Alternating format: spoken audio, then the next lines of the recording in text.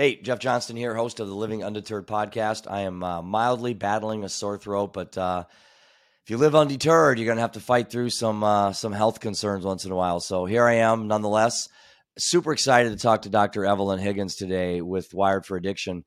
Never met her before, but I've talked to a few of the people that work for Wired for Addiction and was just immediately impressed with their objectives, their passion, their mission, what they aspire to do. And so I thought, what's the best way to learn about somebody? Invite them on my podcast. So, so thanks for coming on the show. I'm excited to talk to you. Jeff, thank you. Really appreciate it. Yeah. Not knowing a lot about Wired for Addiction, I think one of the goals today is to get a little acclimated about, your passion behind it. What's it about? But the part that really interested me the most was this biological component to mental health and addiction. When I got thrust into this, I jokingly say I'm just a dad from Iowa.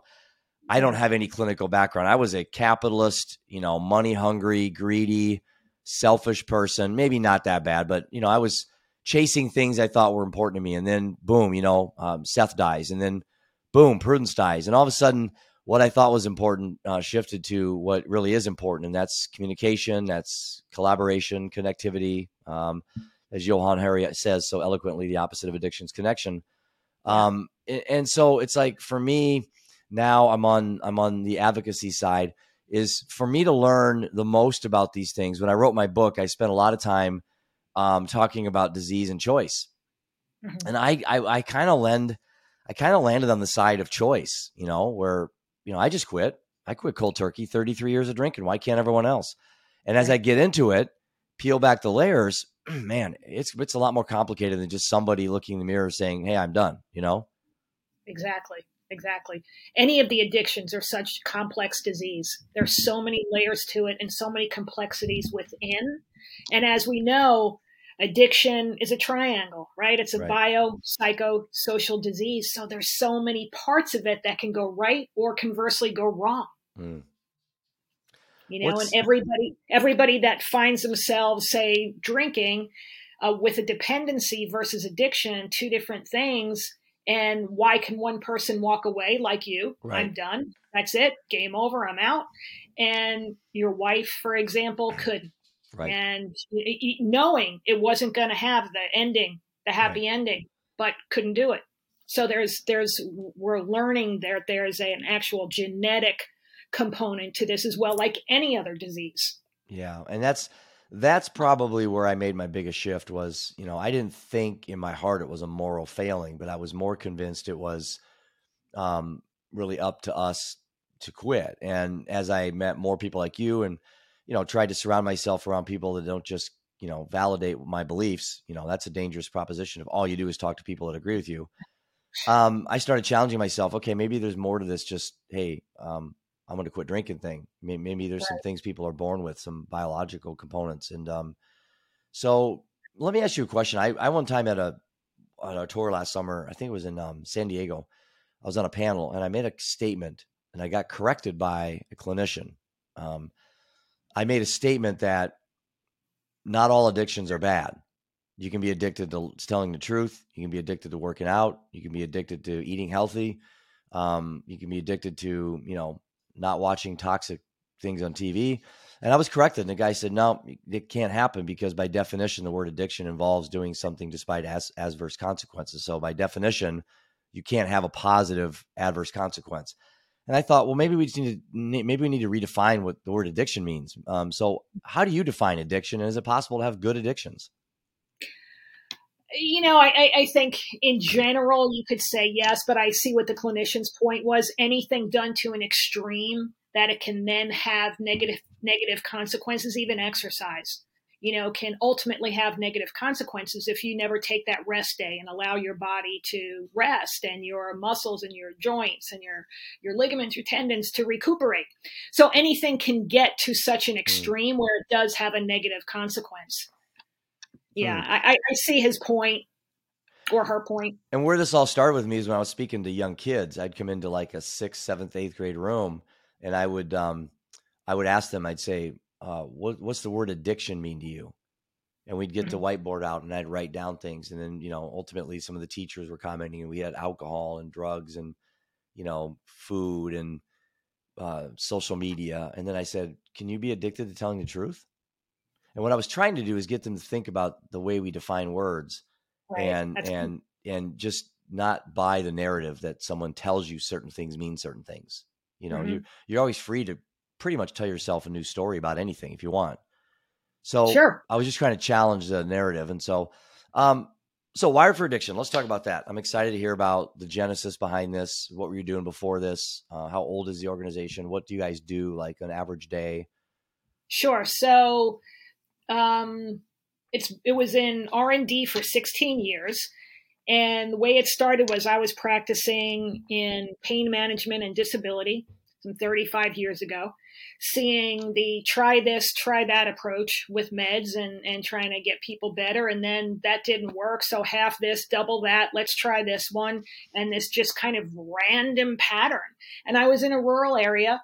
And then 20 years after that, I'm in an urban area, yet seeing the same exact thing. Right. Try this, try that, double it, half it, we'll go to a different one. Everything was random. There was no protocol. There was no systematic bringing science into this. And at first I was seeing people become dependent, but as time went on, I was seeing people become addicted. That was my professional part of my why. The personal part of my why was that I married an alcoholic. A man actually who had several addictions, not just alcoholism. And we had a child together. A year after my daughter is born, we find out that my husband was adopted. So now I'm seeing clearly this behavior. And now I'm like, okay, I need to know what this family history is. Gotcha. And I have no answers. So now as a parent, I'm like, what do I have to look out for my daughter? What do I need to do to make sure she doesn't go down this road? So that was kind of how all this came about. 35 years ago became, in addition to my regular practice, a certified addiction professional, to add that into the toolbox of how I was serving people. And then as time went on, and I'm not seeing us do anything different. And actually, 2023, we could be looking at the addiction space as if it's 1950, 1970, 1990, 2000, because nothing's changed. There was a total inequity in this area of healthcare. And it was because there was still a moral failing involved. There was still a stigma involved. Kind of this opinion of, hey, you got yourself there, you can get yourself there. Right? So you're on your own. And it made no sense. And we weren't using technology to advance this area of healthcare as well. And shame on us for doing that. Everybody loses in the end, not just the individual, but everybody involved and society as a whole. So that's how, if those things had worked, I would have never kept on my journey for where I wound up. It's so ironic you say it that way, because when we were on our tour last summer going around the United States, we went for 95 days in an RV, and we met with 38 nonprofits in 35 states, just my sons and I. It was the most humbling thing ever, but I got asked by a lot of like TV and radio stations. It's like, I know why you're here, Jeff. Your son died, your wife too. But what's your end game? What question are you trying to answer? And I used to fall for that because it's a trap question. The media creates questions like that so you can fall for the bait. And I used to give some political rambling, about I want to eradicate addiction, or I want to, blah blah blah blah. And I finally just said the same thing you just said a couple seconds ago. I said, you know what? If what we were doing was working, I wouldn't be here. And absolutely take it for what that's worth. But that's the facts. That is the facts. And that's my frustration with the whole system. And I wrote a blog a while back, again, kind of exactly what you talked about. I called it the mental health whack-a-mole dilemma. And the case I presented was, when I came in the mental health space about 6 years ago, it was very similar to the space, the investment world I was in when I was 23, when I came into the investment world. It was the wild, wild west, just come in with your money, give it to me. I'll put it into the same mutual fund I do everybody else. There wasn't any exclusivity. There was no customization. It was just boilerplated. Right. And then this thing called financial planning came out, and we started planning for people and putting together plans and looking at their taxes and their risk levels and all that. So I get into mental health space, and I'm like, there's a similar frontier out there. It's like whack-a-mole. It's like I go back to Seth and look at his situation. Here I was. Seth was, probably 15 years old, attention deficit, which I have as well. My dad's a retired doctor, so I'm not throwing doctors under the bus, but my dad never gave me anything for my attention deficit. You know what my dad told me? He told me it was a superpower. And he said, like any superpower, superhero, you're going to get trouble once in a while with your superpowers. Love and so it. I grew up never thinking it was a disorder, ever. And I cringe when I hear people say, especially when children talk about attention deficit and then they say disorder. And I'm like, man, who put that word in your mouth? Right. Well, it's attention deficit. Let's just stop right there. It's one of the, and maybe you and I say disorder, and all the smart people, the people with all the initials behind their names, they call whatever they want. Why do the kids have to know it's a disorder, even if it is? Because there's no benefit for that. There's tremendous benefit in keeping the kids kind of, letting them know what they should know at that age. Attention deficit, big deal. Exactly. It's what makes us human. I mean, I'm sure you have attention deficit. It's a spectrum. Exactly. And here's just a dad from Iowa. I don't know what the hell I'm talking about. But that's kind of my observation when I looked at my son Seth. He's not disordered. I mean, why is he taking Adderall? And I didn't do that. I allowed it to happen, and the rest was history. That's really where his beginning of his demise started. Adderall's probably great for the right person, but it wasn't for Seth, and it wasn't certainly the right option for him right out of the bat. Right. Why couldn't we have exhausted meditation and taking sugar out of his diet and, changing his friend group a little bit or something? I don't know. I got really frustrated. Exactly. And I can see why. It's just so accepted across the board, and you think back to how that ties into addiction. Most people that wind up with an addiction to whatever start out with a diagnosed condition that's not being treated correctly, right, or an undiagnosed condition, or a trauma, or several of them, and it's self-medicating. Yeah. It's that age that you start, like somebody who's like, I just can't slow it down. Okay, first thing I did that really made me feel good was alcohol, and that becomes the go-to. Right. So we have to look at that why. Why is that there to begin with? That's measurable in the labs that we do. That part would be measurable and say, hey, here's what we need to do in those biochemical pathways to get everything working optimally. You obviously know all the people in this area. So you got, Johan Hari, obviously he's a well-known individual. His TED Talk is probably one of the most viewed TED Talks ever.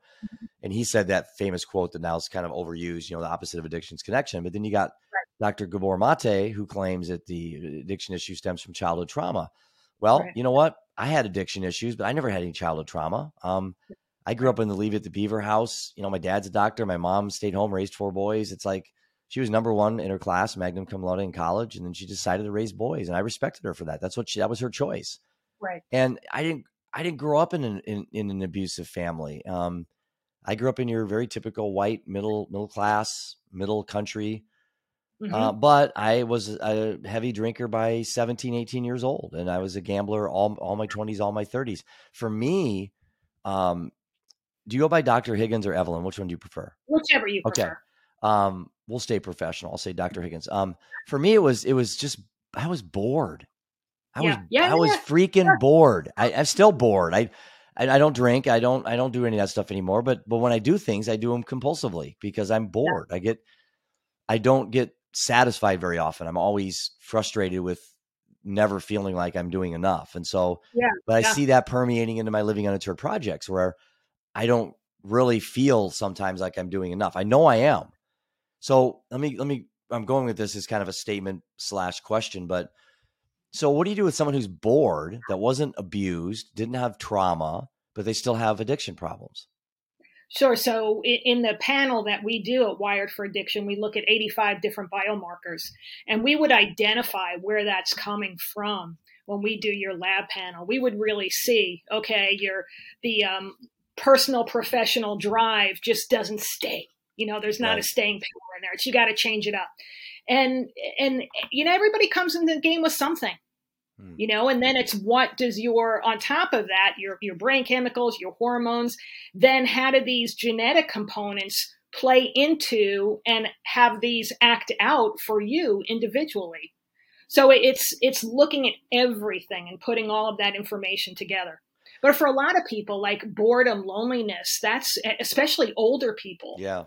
Loneliness, you talk to them and they like, I start at 3 o'clock and I don't stop until I go to bed because I'm so lonely. I think it was Ernest Hemingway that said, I drink to make you more exciting. Yeah. It's like you're boring. So I have to drink to mix it up. But there's so many people that may not start out that way. Even when we see someone's behavior who changes much later in their life, and it's like, why did that happen? Because those genetic components were always there, but they didn't have the same stressors in their life to Yeah. turn those genes on, turn those genes off. That's the whole epigenetics. Yeah, so they're laying dormant basically, right? They're Correct. looking they're They're looking always there. they're looking Yep. for that moment where, hey, I'm going to be activated now. Exactly. Exactly. Interesting. Yep. So And as you said, the communication and the connection, what everybody needs, communication, probably the most essential element that we have as humans. hands If we down. said to somebody, hey, Yep. we're going to do a seminar today and it's going to be about communication, how many people would show up? But if you package it as something different, oh, I need to know that. And when you get there, what are you really learning? How to communicate with Yeah. other people. I have in my talks, I talk a lot about vulnerability. Mhm. And I talk about it not in the way Brene Brown does, but maybe in a similar context, in that being vulnerable and not trying to turn into a narcissist here, because a lot of vulnerability can simply be your own narcissism of having to tell your story over and over constantly to people. To me, I've always looked at vulnerability as a way for me to give permission to you that it's Mhm. okay. When Mhm. I'm a 50, tomorrow I'll be 57. Happy 57. birthday. Yeah. Thank you. 57-year-old male that cries regularly. Mhm. Regularly, like 7 times a day, you Mhm. know, Mhm. um, is that I forgot what I was going with that because I talked about my birthday, but then again, that's attention deficit. You're seeing a very good experiment here. Oh Vulnerability. yeah, vulnerability. So it's like, so when I tell somebody the story, the intent isn't to tell about me. The intent is to give them permission. It's okay for them to tell about their story. So Mhm. one thing that I noticed on my tour last summer, which really began maybe as a journey of me sharing what happened so people wouldn't repeat it, it came more into just curiosity about, hey, I see somebody, they're a story. I mean, I look at you right now and I don't really see what you probably think I see. I see a story. I see somebody who laughs and fears and cries and hopes and dreams and has been disappointed and has been very excited. And that's what I see in people now. And that whole experience of going around last summer, really kind of heightened my senses to being more receptive to not seeing an overweight elderly man or a black, female or even a gay person. Just I don't see that. I just don't. And it sounds so political to say I don't see color because everyone says that. That's kind of the cool thing to say, but I really don't. I just don't. I see humans. I see pain. I see suffering. I see addiction, alcoholism, overdose, suicide. I see all these things in everybody that I see, and I don't know. Maybe that's just a good lens to have. I guess I don't know. I would totally agree. The human condition it is that. It's like the more you travel, if you travel internationally, and people say, Right? "Well, what were the people like there?" I'm like, "They're the same as Yeah. us. Yep. They have all the same things. You're seeing different scenery. People are people." Yeah. You know? I was talking to my youngest son about, I think it was the war in Ukraine, or it was somewhere where there was a lot of bombing and stuff going on, and I think I was talking to someone else. And they were talking about politics or something. I said, "But do you know the average person sitting there in their house hearing bombs going over and planes flying over? They're just like us. They're not sitting there talking Yeah, politics. exactly. They're talking about when are they going to be back to go to school? When are they going to get a good meal? It's the governments that can corrupt, not the individual, not the people. Most people around the country, like you said, are very similar. And that was one thing that I got asked a lot by the media too, is like you just said, what did you learn on your adventure around the summer? And I said, I could be in any community center throughout the United States. And if I didn't tell you where I was and I just brought you in for an hour, Yep, you would know where I'm at. exactly. Other than maybe there was we were an Indian reservation. Obviously, I was in an Indian reservation. we were at the Syrian Refugee Muslim Center up in Portland, Oregon. We did a presentation up there, talk about mental health with the Syrian refugees that come over to America. It's just tragic. Not only do they have to fight against their religious belief, but the fact they don't look the same. And it's probably not, there's certain times in our country, it's not great to look that way. And so I just learned very quickly that everybody's we're all pretty similar, really. Yep. So people are. So let's talk about addiction again in terms of two things, prevention and treatment. So, because those are really the two sides of the fence. Once somebody has gone down this road, then you're basically always in treatment. You're also always in prevention. You're always preventing the next high, the next drunk, the next. So in a way, you're simultaneously in both. But going back to a 14-year-old's never done drugs at all, never done vaping or anything. How pivotal is it that we reach them at those ages and get them to, autonomously learn to make better choices? Oh, real important. And then how do we do that? Yeah. So, I mean, a kid isn't even going to know. They get to a certain age in life. We both passed those ages where your buddies are going to say after school, "Hey, Jeff, great idea. This is what we're going to do," and okay, I'm in. You do it with your buddies. And if you've got a predisposition here, the next day you're like, "Hey, let's go do that again." And your buddies are like, "No, we're cool. We're going to do something different. We're done with that." And you're like, "No, I want to do that again." Right. And in my TED talk, I say, what if in your youth you knew these things? You were armed with the facts of your physiology. Would you make different decisions knowing you had a genetic predisposition? Not something mom and dad told you, but it's identified in your DNA by a doctor. That to me is the sweet spot, because if you go into the game of life and like, hey, this is what we have going on in our family. Some families it's cancer, some families it's heart disease. For our family it's this, it's addiction, it's mental health. We still all have free will, but knowing that information, we have the ability to make different choices. You don't have wiggle room in this area. Yeah. Don't put yourself in that situation, right? So that would be the prevention side, the beautiful place. The optimist in me says that's possible. We can get to that. I was going to ask you something on that too. Yeah. I like the fact you said the optimist in me, because I am optimistic as well. Yet there are there's plenty of evidence out there that shows that knowing more on the topic doesn't equate to better decisions. And right. the best example is obesity rates in the United States. If you go back 20 years and we didn't have labels on anything, if we did, it was very 4 or 5 things. Now you can't have a bottle of water without a label on a bottle of water. But we know more about everything about losing weight, keeping fit, exercise, and all that. Yet we're the heaviest industrial country we've ever been. So I've always just kind of jokingly said, do we need another label on a Snickers bar to remind people how bad they are? So there's a disconnect between having knowledge of something and then actually being able to not do it. Right. Utilizing that knowledge. So I guess how do we make that happen where people can take this knowledge? Hey, I have a predisposition to be an alcoholic. I know this now. Grandpa was, great grandpa was, my dad was, my brothers are. Okay, great. What are you going to do with that information? And if you go back to this weight loss thing, people aren't doing anything with the information. I mean, the numbers aren't justifying that they're doing anything different.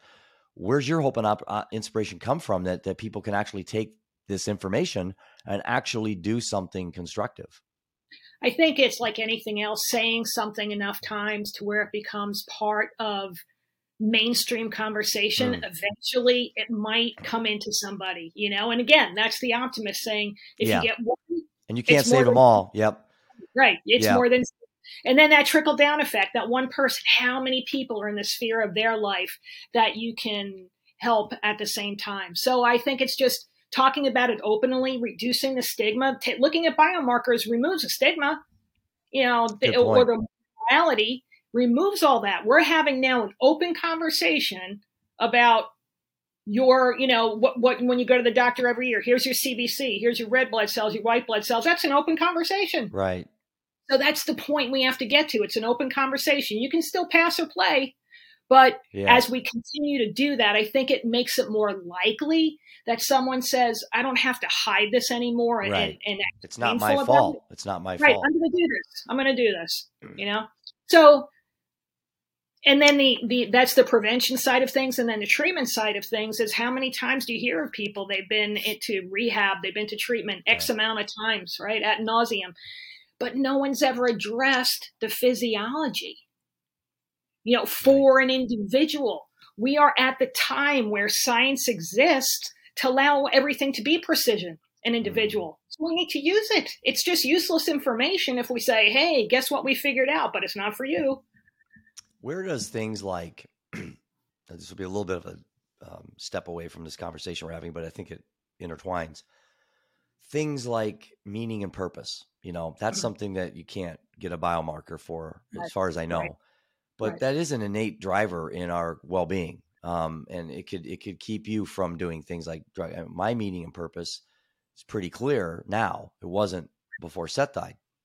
But that meaning and purpose is what keeps me from going back into the abyss. Right. So it's not a pill. It's not an exercise routine. It's not, exercise or diet. Maybe it's exercise my mind, maybe. So that is a missing piece of humanity today, especially Gen Z. That's totally. My passion is Gen Z. And totally. It's huge. It's massive. Gen Z just is this, it's a third of the world's population. It's the largest generation ever. They're the most depressed, most anxious. They have the most abundance than any generation has ever had. Yet, coincidentally, they're the most disconnected. So, going back and looking at all this and trying to figure out, why are we so lost? Well, why? I mean, there is so much to be happy for. There's so much bright future ahead of us. I mean, so many things are so much better than they were 10, 20, 30 years ago. Now, granted, a lot of things are worse, but where does hope and purpose, where does, inspiration and hope and meaning and purpose come in with addiction? Because it's not something you can really identify and bottle and put in and it's not tangible. Right. So I talk about the 4 pillars of health in generality. We have our physical health, we have our emotional health, we have our intellectual health, we have our spiritual health, and we have to have a balance of all 4 of those to truly have health. And we're missing those elements. Yeah, I agree. We really are. We have so much, yet we have so little. Everything is about abundance of stuff. Yeah. Rather than, and we think happiness comes from taking something from the outside, bringing it to the inside, when it actually happens just the opposite. I agree. It's internally driven. This is where the happiness comes from to the outside. So if we've made our whole life about stuff, and you could just bring social media into this part of the conversation, when your life is based on comparison to someone else's, you will never be happy. Yeah. Never. And 24 hours a day, people are bombarded with, my life is better than yours. Here, look. Yeah. And then you take kids who don't really have the emotional strength, the intellectual strength to say, this is all a bunch of garbage. Right. My life is this, and I'm going to make it my best life. We've removed that from it. It's like you want to be everybody else. Everybody else is already taken. Great idea. Why don't you be yourself and make it the best you? I like that. And we're not teaching those principles anymore. Well, how can we? Because you're not going to get kids to get off TikTok. You're not going to get kids to. You're just not. Right. No. I mean, once they have a phone and you're not around them all the time, there's nothing you can really do. Yeah. So, those are areas I keep getting very perplexed and very frustrated. And how can I develop initiatives to give kids a sense of meaning and purpose in combination, in addition to, not going down those roads of addiction and substance abuse, And again, I just keep going back to my personal story, and that is where my evidence is, right? Mm-hmm. I don't have studies like you do. Right. My evidence is my family. Right. And, I saw 2 times where it didn't have to end this way. And then I think of all the families, listen to this, this number too, 825 Americans a day die from overdose, suicide, and alcohol. Right. Unbelievable. Really? That's the best we have as a society to offer is 825. Right. And probably 5 years ago, that was probably 525, Right. So it's going to be 1,000 shortly, probably by this summer, it'll be 1,000 a day Americans. And again, as I talk about in my presentations, those are death statistics. How about the families that death hasn't come in yet? Exactly. Those are in the millions. Your family can still be destroyed. We had lots of problems before Seth and Prudence died in our family Hmm. because of the addiction and substance abuse. Hmm. So yeah, I like to say I'm optimistic. I really believe I am. But man, I keep looking at the statistics and I get more frustrated, you know? Well, go back to those rising statistics, and one, we're doing nothing different, and two, Right. we started the conversation with communication and connection. We are so disconnected, regardless of more technology than we've ever had to work with. Right. We're so disconnected. That's a recipe for addiction. Yeah. So how do we get reconnected then? Is it just something as simple as nature? Oh, nature is huge. I am such a proponent of nature. I mean, I bring that out all the time. I'm like, find your place of where you get back to where you feel like you're you and you can let the rest of the world go, regardless of what happened that day. For me, Right. it's nature. I have to be in nature every single day, or else I'm like a pent up animal. But that finding that, I don't know if you've ever heard of the hike, the Camino or the Compostela de Santiago, goes from southern France through the Mm, Pyrenees Mountains across Spain. It was a movie made of it called the Camino. Incredible hike, but it's got over 1,000 year rich spiritual history, right. and I did that hike, and first it took me, it's over 800 kilometers, so Oh 534 wow. miles, Wow. 32 days to do it, and I did it by myself. Wow. And when all you do every day is eat, walk, and sleep, eventually you start dealing with all the stuff that you put to the back of your head, like, I'll get to that to another time because it doesn't feel good. Right. And you start dealing with those things. Jeff, the clarity that I had at the end of this, the peace that I did that 13 years ago now. I did it to finish it on my 50th birthday to start the second half of my life. I'll be 63 next month. Awesome. 13 years ago. And I never forgot how to tap into that peace. And it was the quiet, it was the silence. And I tell everybody, you have to sit in silence every day. And if you're afraid to sit in silence by yourself, there's a lot more work that we have to do. And if you think about the frenetic society that we live in, we're trying to keep people constantly Yeah. needing something else instead of Distractions. sitting with themselves. Yeah, because if you don't have those distractions, you have to look at and say, where am I and what am I doing? Wow, that's pretty powerful. I've never done a journey like that, but I would equate my scuba diving to being Beautiful place. similar. Yeah, Yep. because you can dive in the ocean and be with five people, but you really are alone because you can't Right. talk, you know. Exactly. Exactly. So for me, that's been very cathartic and peaceful for me.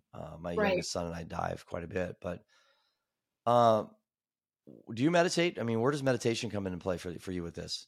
I do. I I do do. I too. meditate at night. I meditate in the morning sometimes. Well, and then when I'm whatever point of my day it is that I get to go out and walk, that's also meditation, Right. right? So several times a day I'm doing that because I do not want to be the rest of the world.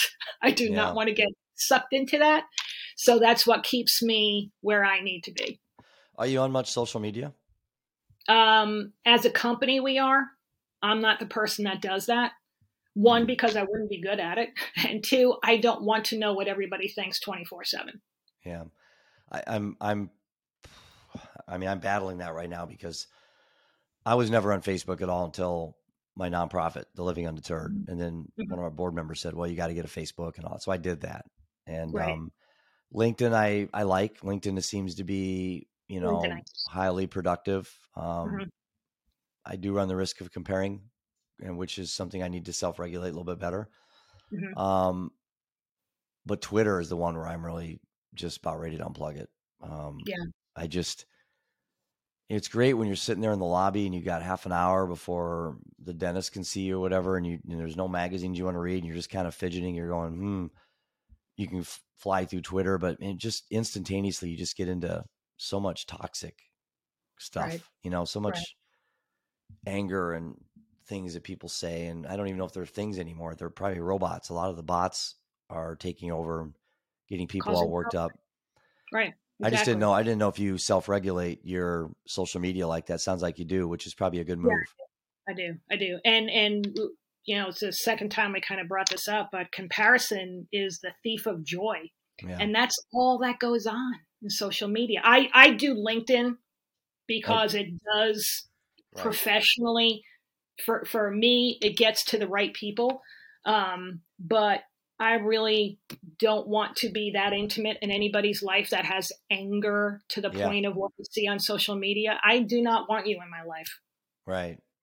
And that's a great point when you talk to kids because the other day there's a area substance abuse councils, kind of a treatment facility here for people battling substance abuse. And my son Seth was there for a while getting treatment, and then I'm a current board member. But just the other day, they incorporated what's called the Seth Room, and it's named after Seth. Wow. And the SETH is an acronym, which I can't off the top of my head remember it. But one exercise we did with the kids there, I got to speak to there was like 8 kids there, and they're all like 15, 16 years old. And I said, just take a piece of paper out and write down the names of your 5 closest friends. Don't show anybody.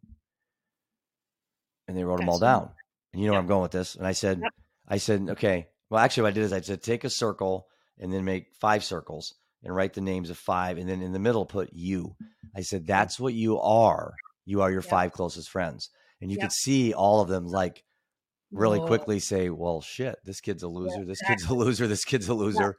Yeah. And, that's a great exercise because even as parents, we're guilty saying, oh, my son hangs around the wrong crowd. Maybe your son is the wrong crowd. Yeah. Yeah. Good point. I immediately took accountability with Seth. I said, Seth, be the role model. Be the Right. one that walks out of those. Don't be like all your friends because every parent's blaming you and you're blaming them. Walk away. And, he just couldn't do it. And the pull was so strong. And, you don't know this, but before he died, he was in prison. He was incarcerated for a while and got an early release. And the day we got the notification from the lawyer, I told my wife, I said, "This is the worst news we could have got," because he was in a good place at prison. Mm-hmm. Mm-hmm. It wasn't long, a couple of weeks. Oh, He was wow. right back in the same friend group he was in, and then met a girl that was into heroin, and we think that that's where his introduction to heroin came. And unfortunately for him, the batch that he had that night was all fentanyl. So Yeah. Yeah. Wow. yeah, so let me talk about on the frontier, what's out there, the alternative uh, spaces for mental health, addiction, substance use. What are some things out there that you see? The two to come to mind in my head are like brainwave technology, Mm-hmm. either MERT technology, TMS. There's a number of different ways that the belief structure is that maybe by calibrating the brainwaves or by studying them, you could see if someone's predisposed. Some of these companies claim that they can predict in kids whether they'll be alcoholics and stuff. I don't know if that's just woohoo science or what. And then the other one is a tidal wave that people better embrace, and that's psychedelic research. Mm-hmm. It's Mm-hmm. coming. It's not going to get stopped. It's completely different than cannabis. Right. There is a lot of evidence that it's helped on things like, Alzheimer's, sleep disorders, autism, dementia.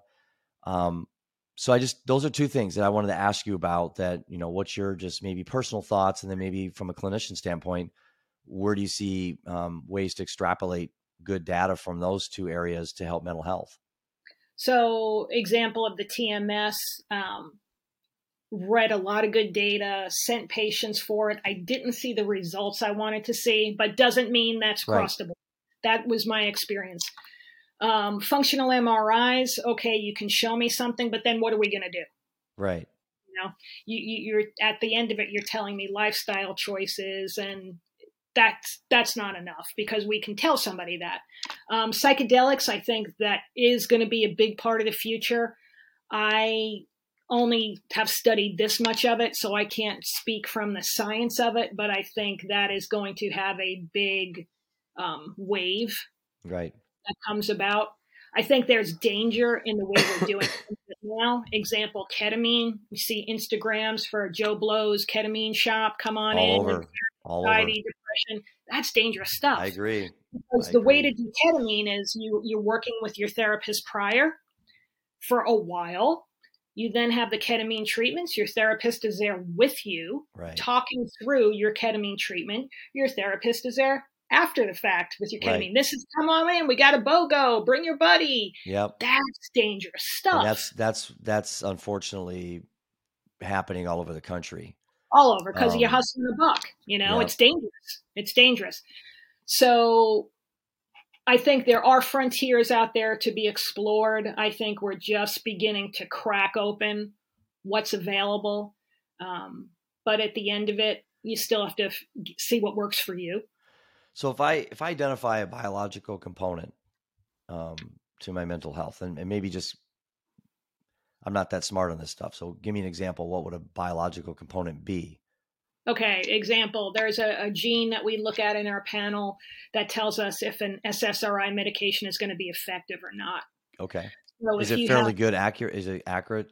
Pretty accurate? Yeah, because you're looking at the SNP. Here's the DNA. There's, if one of it's affected, it's heterozygous. If both of the alleles are affected, it's homozygous. You've got this homozygous of this particular gene.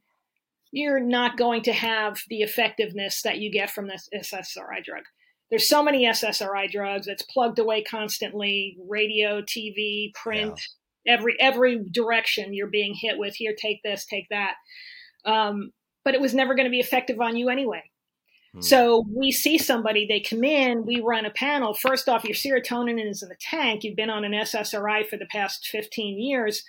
It was never designed to be used that long. It was designed for acute situations. Sure. And now you're using it for 15 years and you have no serotonin because you've got this gene that nobody looked at. It was never going to work for you. So twofold.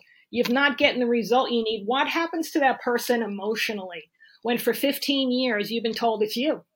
These things work. It's you. You want to be this way. It just compounds what's going on with that individual. It's so complicated. I mean, it's just, it really is. I mean, and that's probably why the frustration is that what you're saying is correct, but then you just throw in childhood trauma or throw in a spouse abuse. Maybe your husband beat you or something. Throw in some other variable that isn't a biological component. And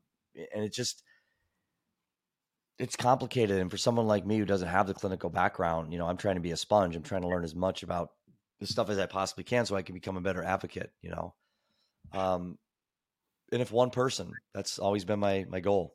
And I always say when I speak when I speak somewhere, I always say this, and I think I stole it from another speaker. I, say there's 50 people, and I say, my goal is to help one person. Yeah. But if not one of you here get helped, I'll be that one person. There you go. I'm always going to get the benefit of speaking. Yep. So my default option is I can never have a presentation that one person doesn't get helped because I always get helped. There you go. Yeah. I love it. Yeah, it's true. It's true. It really is. Where does codependency come into play? I think of that a lot. I've got some people tell me that's the number one addiction on the planet is codependency. So interesting because very well-known clinician in the area of sex addiction, Dr. Robert Weiss. I know his name. Yep. Yeah, probably the best known guy with the biggest following. He just wrote a book about prodependence. So kind of saying codependence was used one time, taken out of context. Everybody ran with it. And now you start labeling the person that's trying to help and actually be the support to where they're now owning, there's something wrong with me. I'm sicker than the addict, and all that stuff. And it's back to the labels like we used about ADD, ADHD. Here's your label because you're married to, or you're friends of, or you're a sibling of. Here's your label. So we can tell you how messed up you are and you need to get on XYZ meds yourself. Is that it? Is that the reason why we have labels is for insurance? I mean, if insurance wasn't even on the table, would we call things disorders? No. I know. Exactly. It's so common sense. It's like, that's why I get, this tears my heart out. The other day I was at a high school and they had a youth panel, a kid sitting up there, 18, 19. They had a 13-year-old up there. Okay.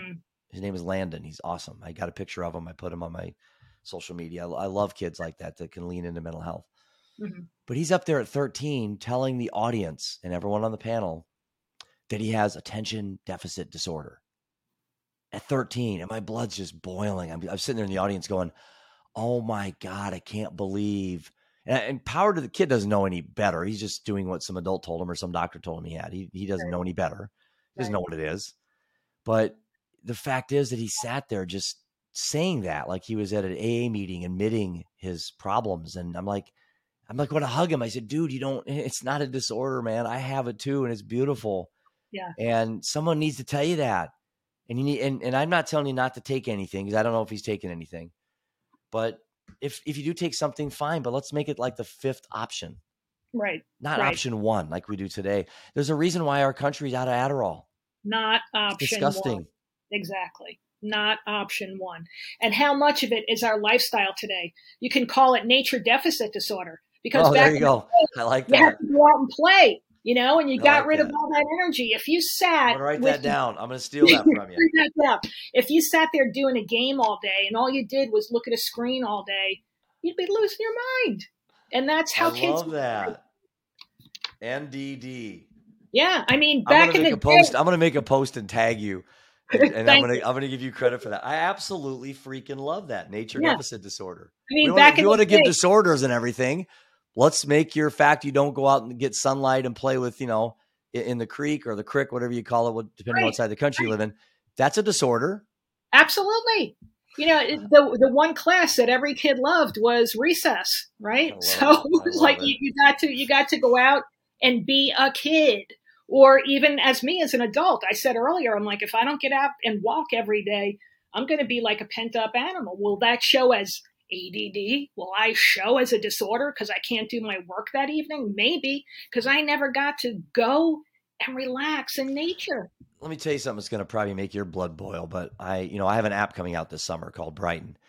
I'm not sure if you're aware of it, but I'd be honored to show you. Love to get Wired for Addiction to help to collaborate with us. Yeah. So I was thinking about something I just forgot now. Make my blood boil. Yeah, I can't remember. We'll just move on.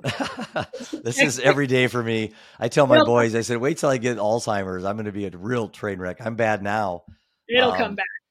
But it's just, I think for us, it's just trying to find ways for people to have that arrow and they're putting, the quiver, putting arrows in the quiver of different coping mechanisms. There is no one right way. There's different pathways to recovery. I personally quit cold turkey. That's my pathway. Talking about it is my pathway. Other people have to go to meetings and they can't talk about it. They can't drive by a bar. That's their pathway, I think as an advocate, it's important to arm people with as many different options as possible and not try to pigeonhole them and say the only way is AA or the only way is Adderall or the only way is a belief in God, whatever your thing is that you believe. If that was true, then this would be easy. We all be non-addicted humans just living in a utopia.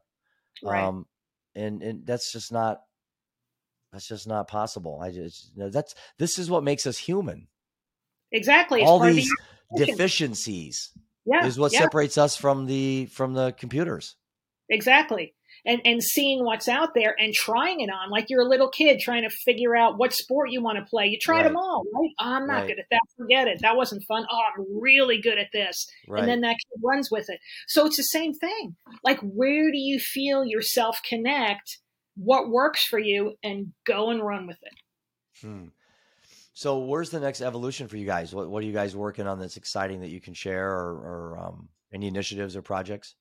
So we're still, getting the panel out there where there was just a study that came out last week in Nature, a peer-reviewed journal about the NIH saying the genetic SNPs, all the stuff that we look at, and it's linked to addictions and all that kind of good stuff. So more and more people are hearing about it. We're being asked to speak everywhere. And that's all good because, as I said earlier, how do you do it? You do it one person at a time.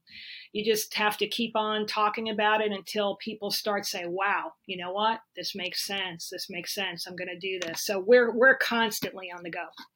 This is probably more of a personal question, and you can answer it however you feel, but I was just curious on your thoughts on harm reduction, let's say. I know in Iowa, we are so outdated here. We don't even have fentanyl test strips legal yet. when I was on the tour going around the country, there were some states that really lean into harm reduction.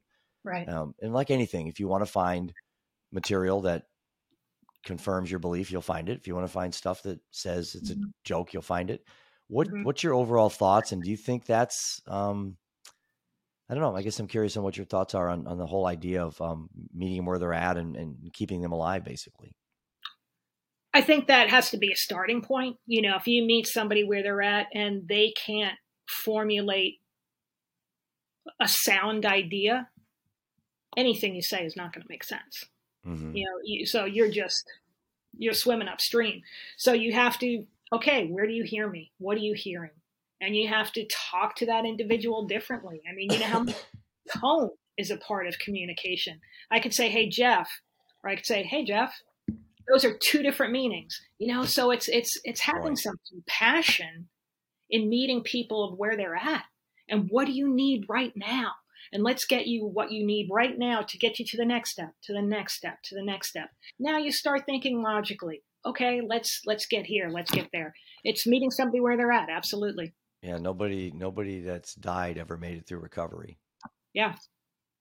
Pretty Yeah. clear. I mean, Yeah.